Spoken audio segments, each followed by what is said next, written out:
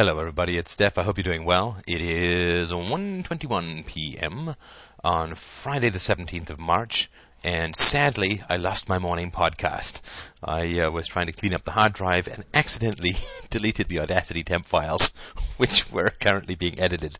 So no problem. I'm sure that the second time round it will be even better. And you didn't get to hear my gripping review of the Queen concert I went to last night, which was great, and has left me a little bit hoarse. Of course, when you're in the audience trying to sing these impossible songs like We Are the Champions and Another One Bites the Dust, you're sort of croaking away going, oh yeah, that's why you're up there getting paid to do this, and I'm down here in the pits screeching along. So if you get a chance to see them on this tour, it's a great show. Not the cheapest thing in the world, but very well done. And of course, the singer, Paul Rodgers, used to be in Free and Bad Company, so there's a lot of his hits that they play as well. Very good. Anyway, so I know this is going to be a shock, but we're actually going to deal with some facts today. I'm in the office, and I wanted to get this done over lunch. So I'm going to read a little bit of an article called The Failures and Fallacies of Foreign Aid by David Osterfield. You can get this from libertyhaven.com. And I think that the information is good. It's jived with some other stuff that I've come up with before, so I'm just going to read a couple of points from his article just to give you some sense of what it is that I'm talking about when I talk about the complete disasters of foreign aid. So let's look at the years from, it's a 35-year period from 1950 to 1985. It's sort of only gone up since then as far as I understand it, but the net transfer of capital, private and public, from the West to the Third World in this 35-year period was over $2 trillion in 1985 prices.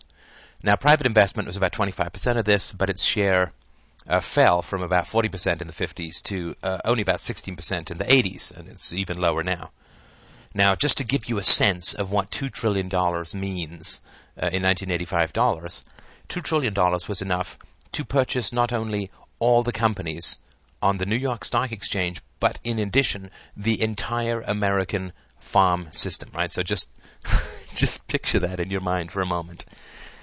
If you had the foreign aid that went from the West to the Third World in a 35-year period in your pockets, okay, you'd have big pockets, but you would be able to buy all the companies on the New York Stock Exchange and the entire American farm system. Okay, so let's just say that that's a rather staggering amount of money. Well, okay, what has it been achieved? What has been achieved with this? Well, it's been directly responsible for destroying the economies, large sections of the population in Micronesia and elsewhere. It has driven enormous numbers of local farmers out of business in Micronesia, Bangladesh, India, Egypt, Haiti, Guatemala, Kenya, many other places. There are some experts who believe that food aid to India may have actually been responsible for millions of Indians starving. There's other studies that show that in Bangladesh, that malnutrition actually rose as food aid to that country increased.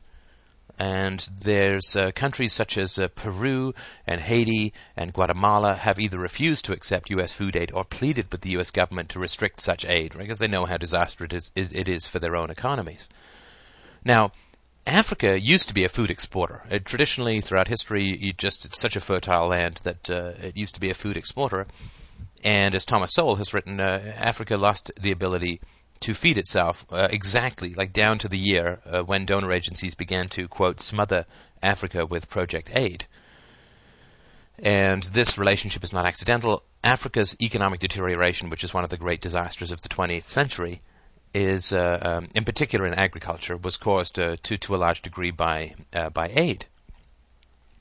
Now, when you look at what happens to these countries when aid gets put out to them, just about every single case, as soon as you get aid, you get the immediate emergence of a massive parasitical government bureaucracy. And that's sort of very important. Exactly what you would expect here. If you give the government $100 billion, it's just going to create all these agencies. So that's fairly important to understand. You give the government money, all it does is grow the government, which causes people to have less capacity to fend for themselves economically. Let's have a look at some other statistics. So in 1983, the World Bank did some studies, and development assistance was 5% of the gross domestic investment of the low-income countries of South Asia, but it was over 40% in the low-income countries in Africa. So that's very important. It's, 8 times higher, 8 times more aid is going to Africa than to South Asia. Now, if you look at in the 1970s, per capita income in South Asia's low-income countries grew over 5 times faster than it did in the low-income countries of Africa. That's fairly important, right? The more aid you give, the less the economy grows. And in Africa, of course, the more it deteriorates. Now, if you want to look at successes, right, that's a very important thing, right? We know all the disasters, but let's look at the successes, not of foreign aid, because there aren't any. Violence never works. But if you look at Hong Kong and Singapore, two of the most economically vibrant areas over the sort of 1950s to the 1980s, and of course even more now, they received only negligible aid from the West, and of course they are the most economically successful. And that's very interesting. Taiwan and South Korea are often also touted as big success stories, but if you look at the statistics, their amazing economic growths began only after the large-scale economic aid from the U.S. was discontinued, right? So once you stop drugging people with this kind of foreign aid, then they actually start to do better. It's not exactly what you would expect. So, despite this incredible sum of money transferred just in a 35-year period, it's gone on since, right, and even more, there's no relationship that it succeeded in creating self-sustaining growth or anything like that. In fact, quite the contrary, it does quite the opposite. So let's have a look at something in a little bit more detail. This is Micronesia, the Micronesians. Micronesia was acquired as a trust territory in 1945 by the U.S. following its liberation from the Japanese. Now, of course, the U.S. Navy ran quite a bit of this, and outside private investment was discouraged because, according to the U.S. Navy officials, it would, quote, reduce the people to cheap labor. So instead, what were they given? Well, they were given free food, free clothes, other supplies, and of course what happened was everything being handed out for free bankrupted most of the local stores. It's kind of tough to compete with free, right? So you just destroyed the local economy. And of course there was no incentive to work, there was no incentive to get education, there was no incentive to growth. And so what happened? Well, you give people all this free stuff and they become lazy, and there's no point going into business, there's no local economy, working becomes a sucker's occupation. So of course productivity plummets, right? So you get this vicious circle. This happened in Micronesia, and it's happened enormously and repetitively in just about every foreign aid situation you can look at. Well, you get this vicious circle, right? So productivity plummets as a result of foreign aid, and the economy gets worse because it becomes unproductive to work, and local companies go out of business because they can't compete with the free stuff. And so as the economy deteriorates, you need more aid, and the more aid you give it, the more the economy deteriorates, and so on. So just between 1947 and 1985, Micronesians received it's just like the 150,000 people, that's about it. They got $2.4 billion, and the people who inhabited Micronesia eligible for close to 500 government programs. And that is very interesting. So if you just look at what happened in 1985, two-thirds of all the Micronesians were employed by island governments financed by American taxpayers, right? This is what happens, and this is what happens in Africa as well. The best thing that you can hope for is a government job funded by U.S. taxpayers, which, of course, what do you do when you get that government job? Well, you have to push paper around and pass regulations and invent all this stuff to further cripple what is the last vestiges of the free market. Between 1963 and 1973 in Micronesia, the acreage that was devoted to coconuts fell by 50%, vegetables went down 70%, citrus fruit nearly 60%. And during that same period, imports of food that were traditionally produced locally, like not stuff that was not native, it went fivefold up, right? So fivefold imports of food that they used to grow locally, exports declined by half, and that is fantastic. In 1984, despite the fact that massive amounts of trade and funds and subsidies and all that were infused into Micronesia, the local fisheries sector was no more productive than it was in 1945, before it became a trust territory. So that is something that is it's very, very interesting to think about. Now, hands up, everybody in the class who can tell me what happens to a government program which is failing miserably to achieve its stated objectives. In fact, if you can tell me what happens to a government program that achieves the exact opposite of its stated objectives, you get a bonus. You get a bonus free download of a podcast. Well, of course, when a government program achieves the opposite of what it's supposed to, then you naturally will increase and expand that government program. So what happened to the American response to this incredible deterioration? Well, as of the 1980s, they increased the rate of aid to Micronesia, right? So there was more than double, right? So for the next 15 years, they increased the rate to more than double the average of the first 38 years. So this is exactly sort of what you would expect that from this sort of government program. It doesn't work. Let's increase it, make it even worse. Now, let's have a look at food subsidies. And this is something that's ridiculous, right? I mean, the government pays the farmers to produce an enormous amount of food, and of course you don't just want it sitting and rotting around, because that would sort of look stupid and reveal just how ridiculously wasteful and destructive these farm programs were. So what do? Well, they ship it overseas, and they dump it in the markets of the third world. And the governments of the third world are more than happy to let this stuff into the country because it's good for them, right? They get to sell it. So let's have a look. There was a sort of Food for Peace program that began in 1940, and this sort of program distributes surplus U.S. food overseas. Of course, the question is, why is there a U.S. Food surplus? It's because of the farm programs in the U.S., which we can deal with another time. But basically what happens is that as soon as you hand over the food to sort of Bangladesh or India, Haiti, Guatemala, and so on, is that, you decrease the demand for locally produced food and you create an entrenched welfare class, which you need a lot of bureaucracy to manage. So consumers don't pay for what they can get for free, right? So all the local producers go out of business, and within a generation or so, what it de-skills, right? De-skills the local population, which is sort of important, because once you stop learning how to be a farmer, you can't just go and pick it up again, and if a generation has passed and you've had no need to farm because of all this free U.S. food, you're not going to go pick it up. I wouldn't know how the hell to do it. So what about emergency famine relief, right? So you see Sally Struthers parading around with these stick insect children in the third world, and what about this sort of stuff, right? So in Ethiopia, there was a famine in 1973 to 1974, and this famine was somewhat artificially created in order to get this kind of aid, but we won't go into that right now. Let's just say it was a perfectly legitimate famine. Well, what happens? Well, they got enormous amounts of food from Europe and America, and the two provinces that were most affected were Eritrea and Tigray. But they were rebels in those, right? Rebels trying to take over the government, so food wasn't sent there, so that they would get starved into submission, right? So you give all of this aid to the government, and the food was simply diverted from the places where people were hungry because those people were anti-government, and so they sort of starved them out. And the government of Haile Selassie sold a huge chunk of the donated food on the world market, and of course the money goes to line the pockets of the regime members. The Ethiopian government even offered to sell the U.S. 4,000 tons of grain, the idea being that the U.S. would then donate the money back to Ethiopia, and therefore it was going to help the U.S. fulfill its pledge of 22,500 tons of donated food. The offer was declined.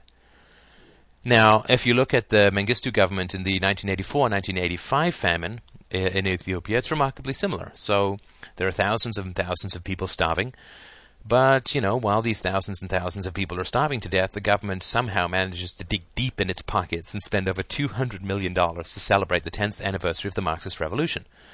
It also earned $15 million in revenue by charging ships loaded with donated food a port entry fee of $50.50 a ton.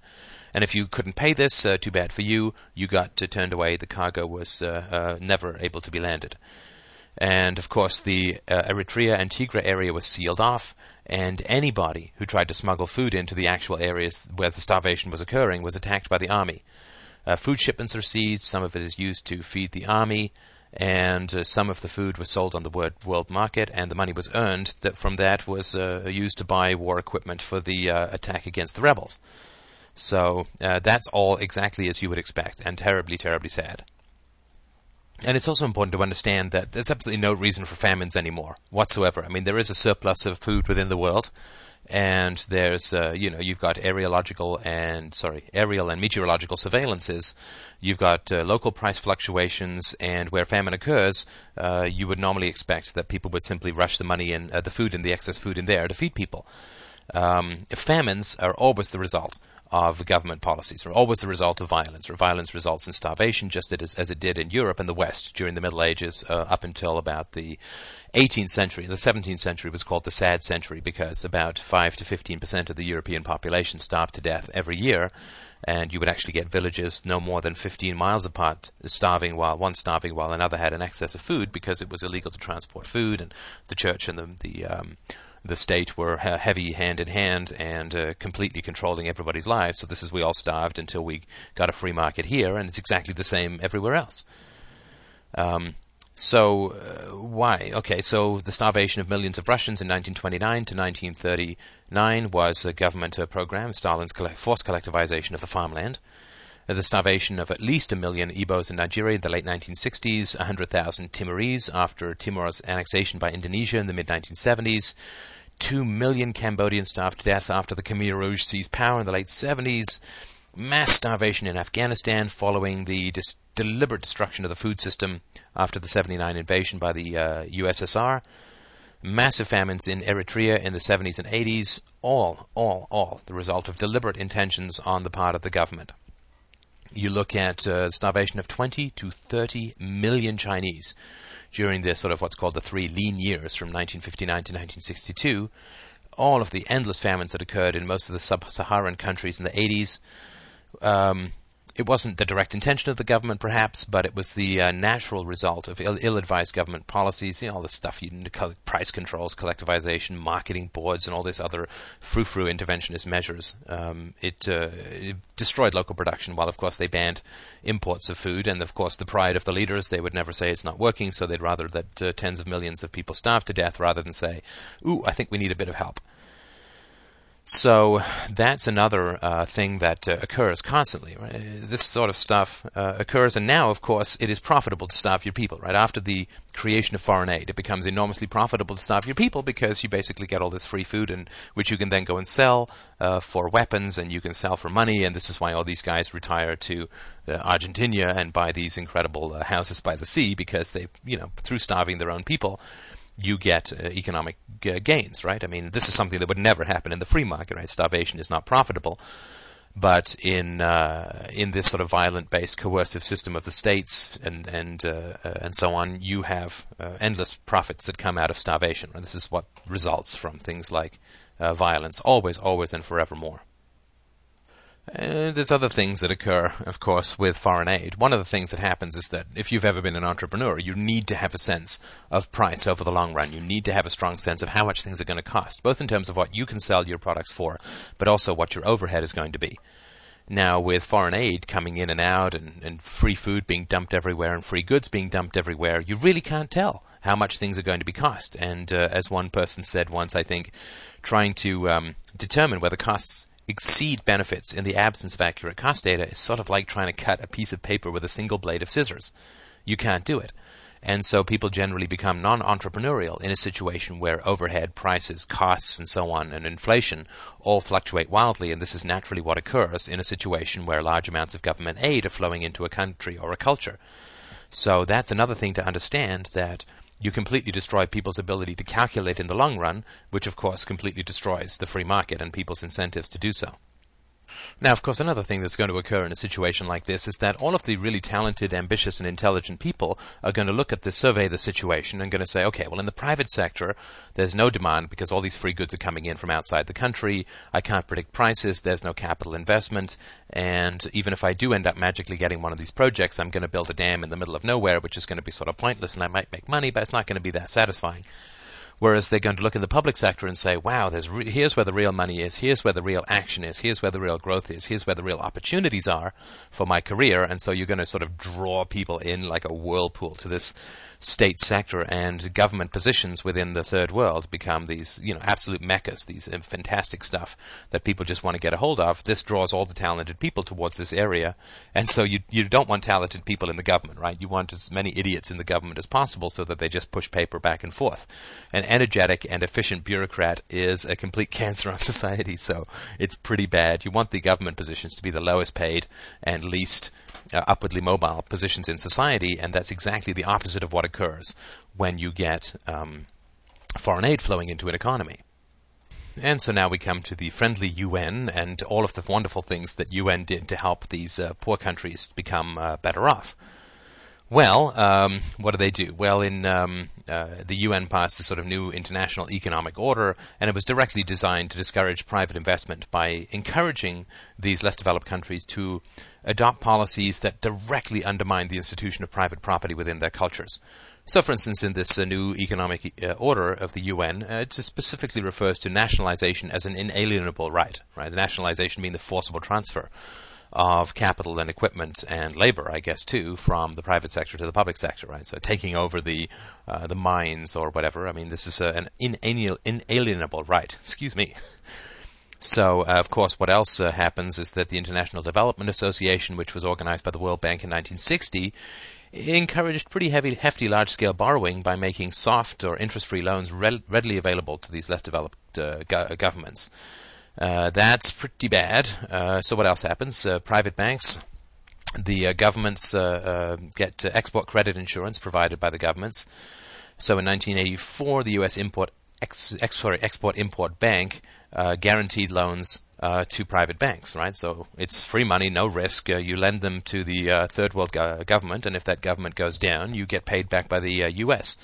So you got tax credits and so on, and so naturally you begin to, instead of getting foreign investment, these third world countries just borrow, right? So instead of getting investment in where you have to prove a business case and you also have to prove the protection of property rights and all the things that would actually benefit your domestic people, you end up just borrowing, so you're actually completely unaccountable to your people now, and you don't have to do anything which is going to help them to increase their capacity to run the free market or anything like that. And this is pretty important, right? So over the last 3 decades, private investment, and this is as of, I think, the late 80s, it fell from 40% to less than 16% of transfers, right? So this is pretty significant. And this is, of course, what happens to countries that borrow excessively, that you get this incredible debt, right? You all know this Bono's going around whining about all this kind of stuff and wanting to steal our money to solve the problem of third world debt, like we're responsible for all these policies, right? But the new economic order, which was in 1974, immediately followed with this unbelievable debt, right? So between 1975 and 1980, 5 years only, Argentina's debt rose over 300%, Brazil's 250%, Mexico's 280%. And this is just astounding, right? I mean, this is a complete destruction of the economy, and you can see, of course, what's happened to Argentina's currency, and Mexico had a default, and Brazil is a mess. So that's sort of very important as well. And this hostile environment to private investment that occurs results in what's called this capital flight, right? Capital flight is when whenever money centralizes itself in the third world, the first thing you want to do is get it out of the third world where it's subject to state grabbing or coercion or a change in government or a coup or whatever, and you want to nestle it in a nice, safe, secure Swiss bank or something like that. I mean, heck, you put it in a suitcase and handcuff it to your wrist, you're going to be a lot better off than leaving it in the third world. So even in 1988, right, more than $10 billion in capital left Africa every year, right? And that's more than came in foreign aid, right? It's all booty. It's illegally shipped abroad by the ruling elites. Zaire's President Mobutu put more money in his personal Swiss bank account every year than the $45 million a year that the U.S. contributed in aid to Zaire. It's really quite astounding. And if the economist James Henry observed, I think in the late 80s, that, quote, more than half the money borrowed by Mexico, Venezuela, and Argentina during the last decade has effectively flowed back out the door, often the same year or even month that it flowed in, right? So it's a flow-through account. Basically what happens is foreign aid can be summed up like this, right? Poor people in the first world, in the West, are subsidizing rich people in the third world. I mean, it's a net income transfer from poor, honest workers in the first world to rich, corrupt, vicious warlords in the third world. I mean, that's sort of the basic summary of the fact. So there would be no third world debt, no capital flight problem, or anything like that if we just left these countries alone, and therefore by subsidizing all of these corrupt and bad and parasitical decisions of the rulers, all we're doing is encouraging people to continue in this kind of way. And so finally, of course, what happens to people who are productive, right? I mean, if you've ever been part of a union and tried to work to exceed your quota, you'll sort of have a pretty strong understanding of how corrupt people view productive people. But it's even worse in the third world, right? I mean, what happens in the third world is if you're a productive group who's creating value in the economy, that's going to directly impact the foreign aid that the ruler is going to receive, so you're going to be pretty much attacked, right? So throughout the third world, entire occupations are being outlawed, and hardworking and industrious people subject to unbelievable treatment, discrimination, exclusion from choice occupations, and, of course, the outright genocide. So Mobutu's expulsion of traders or middlemen that promptly reduced Zaire's per capita income, and therefore Zaire was qualified for increased aid, right? So in 1983, Mobutu got rid of all these traders. He just threw them out of the country, which destroyed Zaire's per capita income, thus qualifying him for additional aid. So, of course, naturally, he did that, and everybody starved, and he got wealthy. So in countries like Algeria and Burma, Burundi, Egypt, Ethiopia, Ghana, Indonesia, Iraq, Kenya, Malaysia, Nigeria, Sri Lanka, Tanzania, Uganda, Zaire, and Zambia, all of these groups are all attacked, right? The economically wealthy but politically weak groups are always attacked. And that is pretty savage. And what happens is that you end up with a sort of bureaucratic success rather than economic success, which is how large can the bureaucracy grows. And this is all, of course, rather catastrophic. Well, it's entirely catastrophic for the countries that are subjected to this kind of stuff.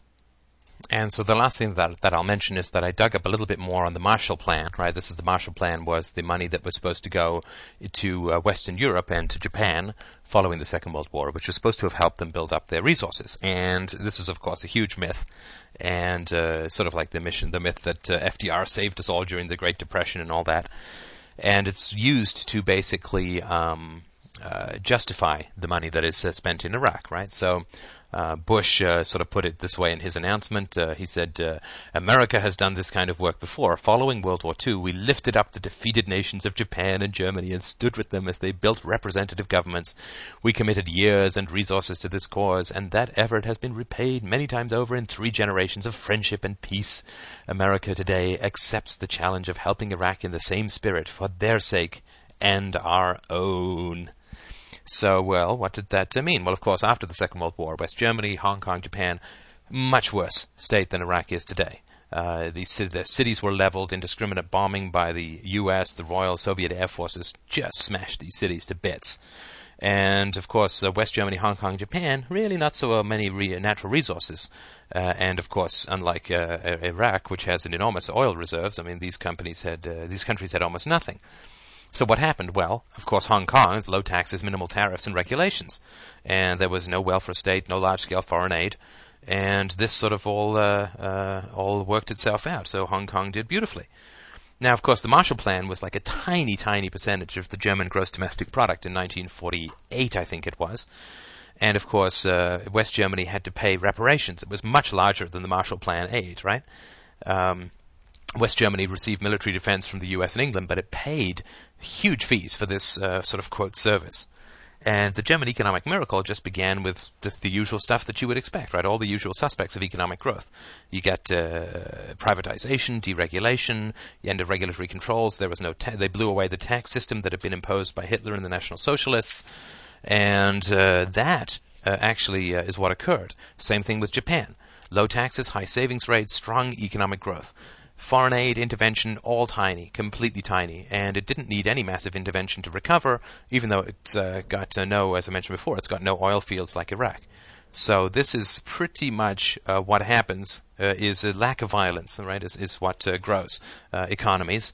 Foreign aid is a cancer upon the throats of the people that it is sort of supposed to be, quote, helping. All the people you see in the ads for foreign aid and never receive any benefits from the programs. All that happens is the programs, American lawmakers get bribed. They also get to bribe American companies with lucrative foreign contracts, as I talked about in my last podcast. And the money all gets sort of swept out, and they get to increase taxes and controls over the American people. And the idea that there's any kind of interest in helping the poor in the third world is laughable, right? I mean, all you have to do is look at the statistics. $40 billion flushed into the sewer of Africa with the simple result that, a quarter of the population is dying of AIDS. This is all the kind of stuff that you would exactly expect from the use of violence. Where violence never produces anything good, never has, never will, and foreign aid is just another example of this mess. So thank you so much for listening, as always, and I will talk to you soon.